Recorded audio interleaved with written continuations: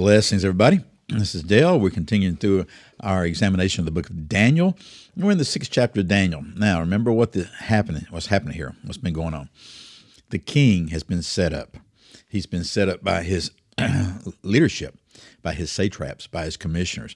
They were trying to get to Daniel. They could find no fault in Daniel's life as far as the way that he handled his job. So they decided to go at him through his God, and they entrapped the king into doing something that was very unwise. Well, the king has just now realized it because he has been forced to throw Daniel into a lion's den because Daniel refused to bow before anyone else other than the Most High God. And so the king did everything that he could to try to rescue Daniel, but there was nothing that he could do. So we pick it up in verse 16. We saw this in the previous episode, but it's good to set the context and take off, right? Verse 16, chapter 6 says this: Then the king gave orders, and Daniel was brought in and cast into the lion's den. The king spoke and said to Daniel, Your God, whom you constantly serve, will himself deliver you. Boy, is that not just a profound proclamation right there? The king is saying, I can't deliver you. He's the king. You would think you'd be able to deliver him, right? He can't deliver him. He had signed the injunction according to the laws of the Medes and the Persian, a particular kind of way of signing it to where even he himself could not revoke it. It's really sort of foolish, is it not? And so he'd realized it. He realized that he'd been set up. He realized he'd been entrapped. He realized there was nothing he could do. He tried all day to save Daniel. He couldn't do it. Finally, he says, you know what? I'm having to trust in your God. And your God, whom you constantly serve, he says that a couple times about Daniel, will himself deliver you. It wasn't a question. It was a statement. It was a proclamation. I believe it was a statement of belief, a belief in God, that this God is the one who will save you.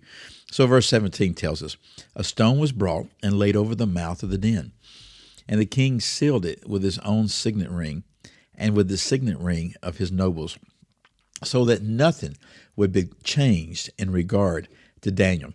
So he sealed it with his ring, and the nobles sealed it, so nobody could come back and say, well, someone rescued Daniel, someone fed the lions to where the lions weren't hungry. As a matter of fact, that's a thing that you'll run across in commentaries. And that's the reason they didn't attack Daniel, because they weren't hungry. Though, as we will see later in the story, that is not true. Then verse 18, then the king went out of his palace and spent the night fasting, and no entertainment was brought before him, and his sleep fled him. So he goes out, he could not sleep, he didn't eat, there was no entertainment, didn't turn on the TV. You say, well, what entertainment did they have? Oh, we had a lot of entertainment. They didn't bring the women in to dance before him, etc. Okay? And he couldn't sleep. Verse 19, then the king arose at dawn, at the break of day, and went in haste to the lion's den. So you see there's some timing elements here that are involved with how the judgment was executed. The king had tried all day long to find a way out of throwing Daniel in there. But when the sun went down, he had no choice. So that tells us something right there, okay? And when the sun came down, went down, the judgment had to be executed. And then he's laying there all day, all night long, can't sleep. At dawn, at the break of dawn, he went in haste to the lion's den. Well, why at the break of dawn? Why not an hour before dawn? Why at the break of dawn? Because the judgment was being executed at night. At the break of dawn, there's a new day, folks. There's a new place of beginning again. Verse 20, when he came near the den to Daniel, he cried out with a troubled voice. And this wasn't some wimpy little thing, oh, Daniel, I hope you're okay. No, he cried out with a voice that's just racked with guilt, a voice that's racked with concern. The king spoke and said to Daniel, Daniel, servant of the living God, has your God, whom you constantly serve, been able to deliver you from the lions? That's a question now. So again, he states that Daniel constantly serves him, the living God. He called Daniel servant of the living God. He says, has your God. So the king's acknowledging that this is the real Most High God. Has he been able to deliver you? His hope was that he would deliver him. He actually made that as a statement, remember? He said he will deliver you. But then after a night of tossing and turning and wondering, he comes back. Has it really happened? Has he been able to do that? Verse 21.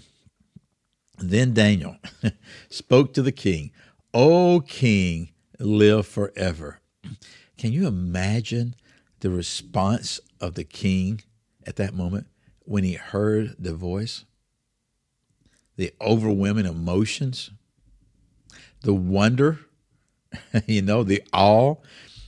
Well, verse 22, Daniel continues, my God sent his angels and shut the lions' mouths, and they have not harmed me, inasmuch as I was found innocent before him. And also toward you, O God, I have committed, O king, I have committed no crime. So Daniel just declares, God found me innocent. I've done nothing before him. I've done nothing before you. I've committed no crime. The Lord sent down an angel and shut the mouths of the lions. Well, listen to what the king was just ecstatic. Verse 23.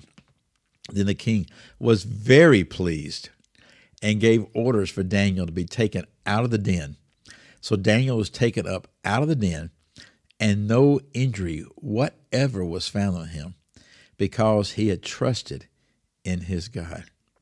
This is a vivid picture of putting one's faith and one's trust in the Lord God, even in the most trying of situations and circumstances. Getting thrown into a bunch of really hungry, ravenous lions is a challenging situation. How do I know they were ravenous? Listen to the next verse, our last verse for the day, Daniel 6:24.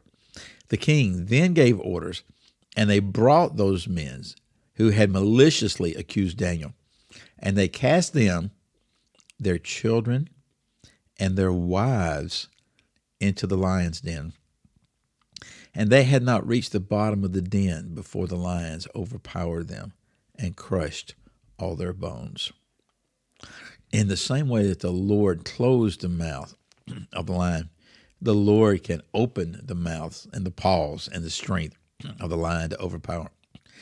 You see the horrific fruit of this type of malicious evil. Not only were the men themselves killed, but their wives were killed, and their children. And their children. And so that's an interesting little thing that you can trace all the way through Scripture. Sometimes people say, well, that's not fair that someone, they did not sin. You're right. They did not sin. And in judgment before the Most High God, the children will not be held accountable. But let me tell you, the fruit of what we do has an impact on our family. Okay, it has an impact. Here the impact was they entered into eternity.